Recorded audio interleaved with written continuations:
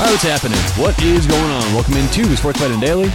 Appreciate you joining us on a Saturday. All right, let's get to it. On today's show, we have one pick to add for a Saturday. Now, remember, we already gave out a hockey pick for tonight. We gave out Winnipeg minus 120.